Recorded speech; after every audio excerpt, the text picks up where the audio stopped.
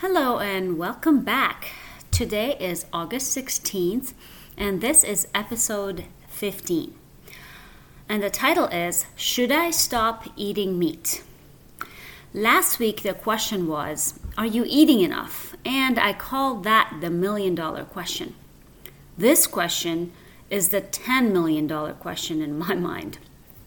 This is a very controversial topic, highly debated, and very much promoted by certain groups of scientists and food manufacturers. The new and hot vegan diet debate or the plant-based diet debate. Okay, first, let's make one important point. There are three major types of diets in nature. Number one are the herbivores, all plant-eating, grass-eating, grazing animals like cows, sheep, goats, etc. Their biology and digestive system evolved to break down, digest, and absorb nutrients from primarily plants. They do not have the digestive machinery, the structure, the enzymes, and other tools needed to consume animal sources of foods. So naturally, if you put a piece of meat in front of a cow, if it could talk, it would tell you, are you out of your mind with that piece of meat? Where is my grass? Now, you can force feed a cow something it is not supposed to eat, but sooner or later, the poor cow will suffer the consequences. So given the choice, a cow would never, ever touch meat. It is not natural. Number two are omnivores. This translates into a diet that is consisted of animal flesh, like meat and fish as protein and animal fat, and vegetables and fruits, i.e. plants, as carbs. This includes dogs, coyotes, foxes, chickens, chipmunks, mice, great apes, humans, and many others. If you take either meat or vegetables completely out of the omnivore's diet, they may survive for some time. After a period of time, deficiencies begin to pile up and catch up with them. Omnivores need 20 amino acids that are required for proper cellular function, growth, repair, and other functions for omnivores.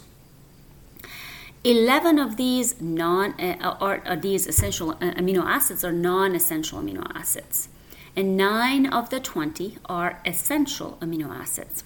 I will get into this in a little bit. I will explain what those mean and what are the differences. But for now, omnivores also need carbohydrates, vitamins, and minerals that are in vegetables and fruits.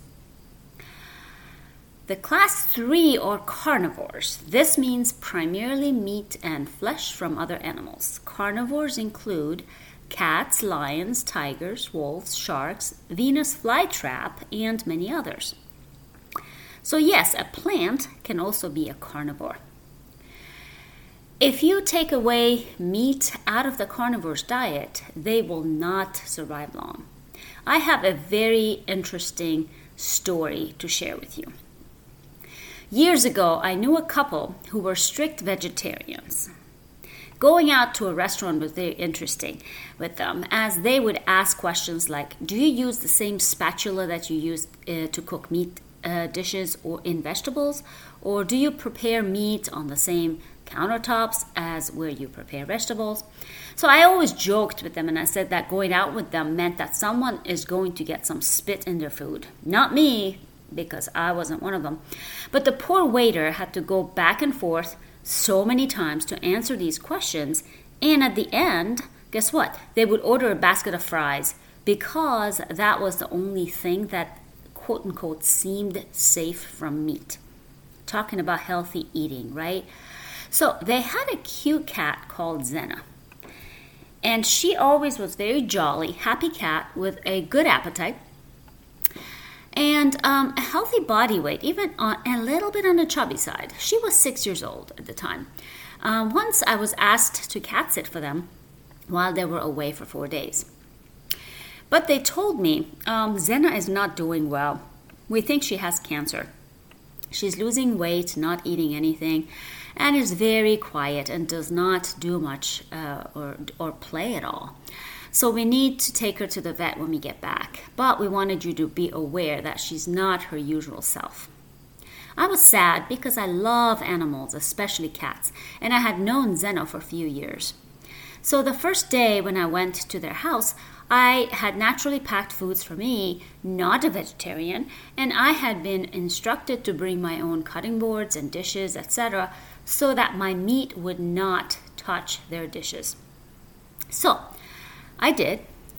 When I went to feed the thin and frail Zena, I found cans of vegetarian cat food. Yeah, I had to look a few times to make sure I'm seeing this right. Vegetarian cat food? Who was crazy enough to think up something like this, and why? Well, people who want to make money by taking advantage of others who believe them would do that. No wonder Zena is not eating and losing weight and is not playing. She is wondering to herself, what on earth is this disgusting thing you're feeding me?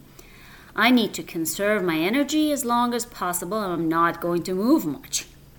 So needless to say, I was so upset at both the manufacturers and the vegetarian cat food, and but more at my friends for their selfish behavior. So I opened up one of my cans of tuna and put in front of Zena. I swear in a matter of 90 seconds it was devoured. So I opened another can and she ate half of the second one in seconds. Then she sat down to clean herself. We then played with the peacock feathers, and she was chasing that like it was her prey. In the next 4 days, I bought Zena some real cat food with meat. When my friends came back, not only did they discover that Zena did not have cancer or any other disease, but they learned that they were actively starving their beloved cat to death. The two of them heard an earful from me, and then some. I seriously scolded them and told them that this was the most selfish thing they could have done to their cat, and that really raised the question of whether they were fit enough to have a carnivore pet if they're not willing to feed her the right food, the food that she was born to eat. They really felt guilty, as they should, but promised that they would feed Zena the real cat food from now on with meat.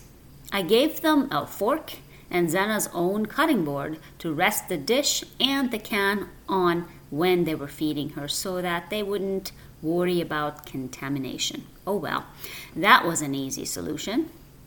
Moral of the story? Do not mess with Mother Nature. Herbivores should eat plants, vegetables, and fruits. Omnivores, yes, you and I and all humans should eat animal-based protein and plants, vegetables, and fruits. Carnivores need and must eat meat. I get asked about the plant-based diet and all the hype around it. Here is where I need to state a few biological facts. We come back to essential and non-essential amino acids. All right, so essential amino acids are those that we, humans, as well as all other omnivores, need, you hear me, need in order to be able to function. And we cannot make them ourselves. That is why they are called essential. We cannot make them, so it is essential that we obtain them from our food. There are 9 essential amino acids, and these are valine, isoleucine, leucine, lysine, methionine, phenylalanine, threonine, and tryptophan. All 8 are absolutely essential for all humans at all ages, and the 9th amino acid, histidine, is only essential for infants.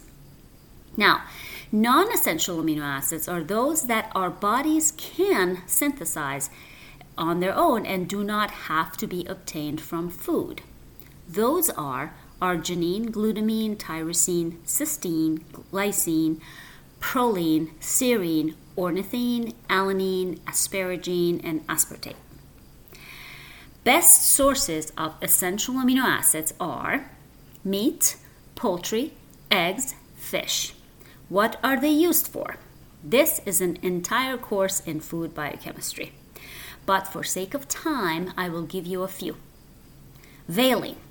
Valine is one of the 3 branch-chain amino acids, meaning it has a chain branching off to one side of its molecular structure. Valine helps stimulate muscle growth and regeneration and is involved in energy production. Best sources of valine are beef, chicken, tuna. Phenylalanine is a precursor for the neurotransmitters tyrosine, dopamine, epinephrine, and norepinephrine.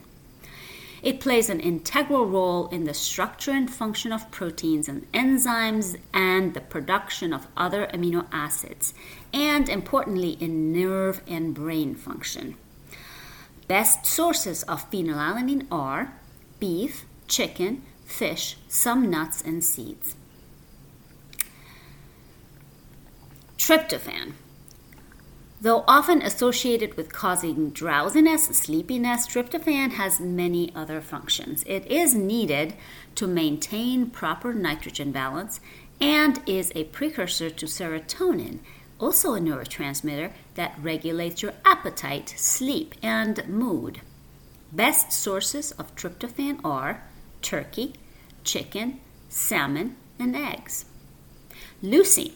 Like valine, leucine is also a branched chain amino acid that is critical for protein synthesis and muscle repair. It also helps regulate blood sugar levels, stimulates wound healing, and produces growth hormones. Best sources of leucine are chicken, beef, fish, eggs. Okay, you get the picture, right? You see the theme here? Following a strictly plant-based diet or a vegan diet means you're not going to get many of these essential amino acids from plants because they don't have them. So you either have to supplement with lab-made pills, or in time you will suffer the consequences of deficiencies like lack of some essential amino acids and some important nutrients, vitamins and minerals like iron, B vitamins, folate, among other things. I admit, humans are very resilient and can take a lot of hardship and even abuse. But eventually, your body will stop functioning properly, and if it does not get the proper nutrients, it will eventually fail. Another way to think about this is like a car. Again, yes, I have a car fetish.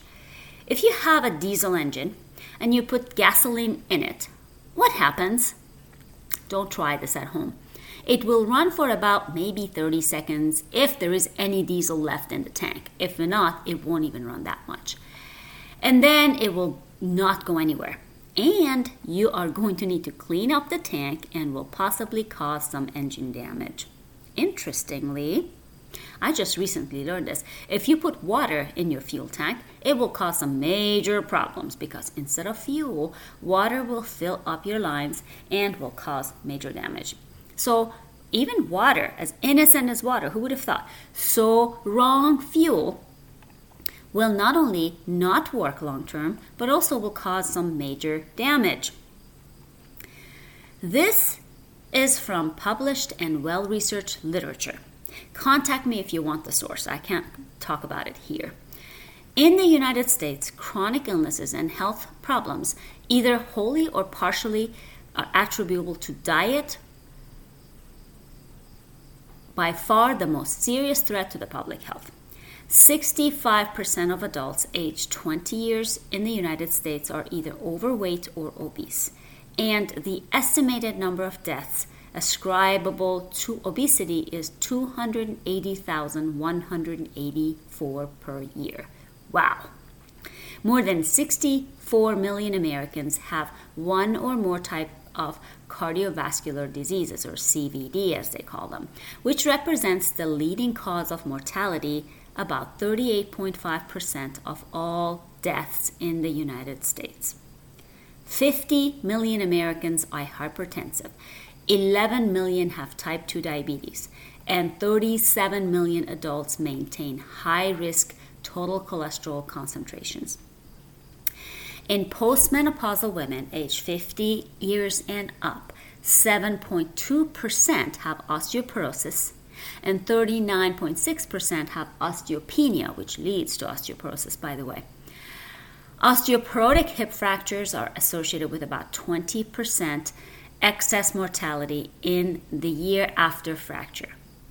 Cancer is the second leading cause of death, about 25% of all deaths in the United States, and an estimated 1/3 of all cancer deaths are due to nutritional factors, including obesity. Before agricultural and industrial revolution in animal husbandry, human dietary choices were limited to minimally processed wild plants and animal foods. With the initial domestication of plants and animals, the original nutrient characteristics of those formerly wild foods changed. Subtly at first, but more rapidly with the advancing technology after the Industrial Revolution. Major new foods that were introduced into our diets were refined sugars, dairy products, grains, processed foods, cereals, alcohol, just to name a few. These were introduced in such a rapid rate that humans, as a race, are racing towards chronic disease at a scary high speed. And the ultimate outcome is, you got it, serious crash. The novel foods like dairy products, cereals, refined sugars, refined vegetable oils, fatty meats, salt, and combinations of these foods, introduced as staples during the Neolithic and industrial eras, seriously changed several key nutritional characteristics of our ancestral human diets, and ultimately had detrimental effects on our health and well-being. And it still does. As these foods gradually replaced the minimally processed wild plant and animal foods in hunter-gatherer diets, they adversely affected the following dietary indicators. Number 1, glycemic load. Number 2, fatty acid composition. Number 3, macronutrient composition. Number 4, micronutrient density. Number 5, acid-base balance. Number 6, sodium-potassium ratio. Number 7, fiber content. So what is the right diet for us? Is it vegan, plant-based, pescatarian, keto, Atkins, liquid diets, and all these other ones? The list goes on and on, but one thing is clear. None of these are the optimal diet for humans. For the same reason, Zena the cat could not survive on vegetarian cat food, and you cannot make your dog a vegan. It would suffer seriously and die young. You, the human, cannot cut out major nutrients that your species need to function properly. The bad news is that there are lots of arguments for and against all of the above. There are many scientists out there that argue with me, the scientist, about eating meat. The same kind of scientist who manufactures the Impossible Burger. Remember, it was made in the lab, vegan, but within a few days of its release in the market, few people got sick, and then more people got sick, obviously for good reasons.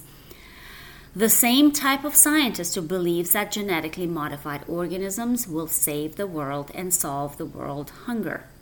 Ironically, before we are saved from hunger, we will suffer chronic illnesses and die of that before dying of starvation.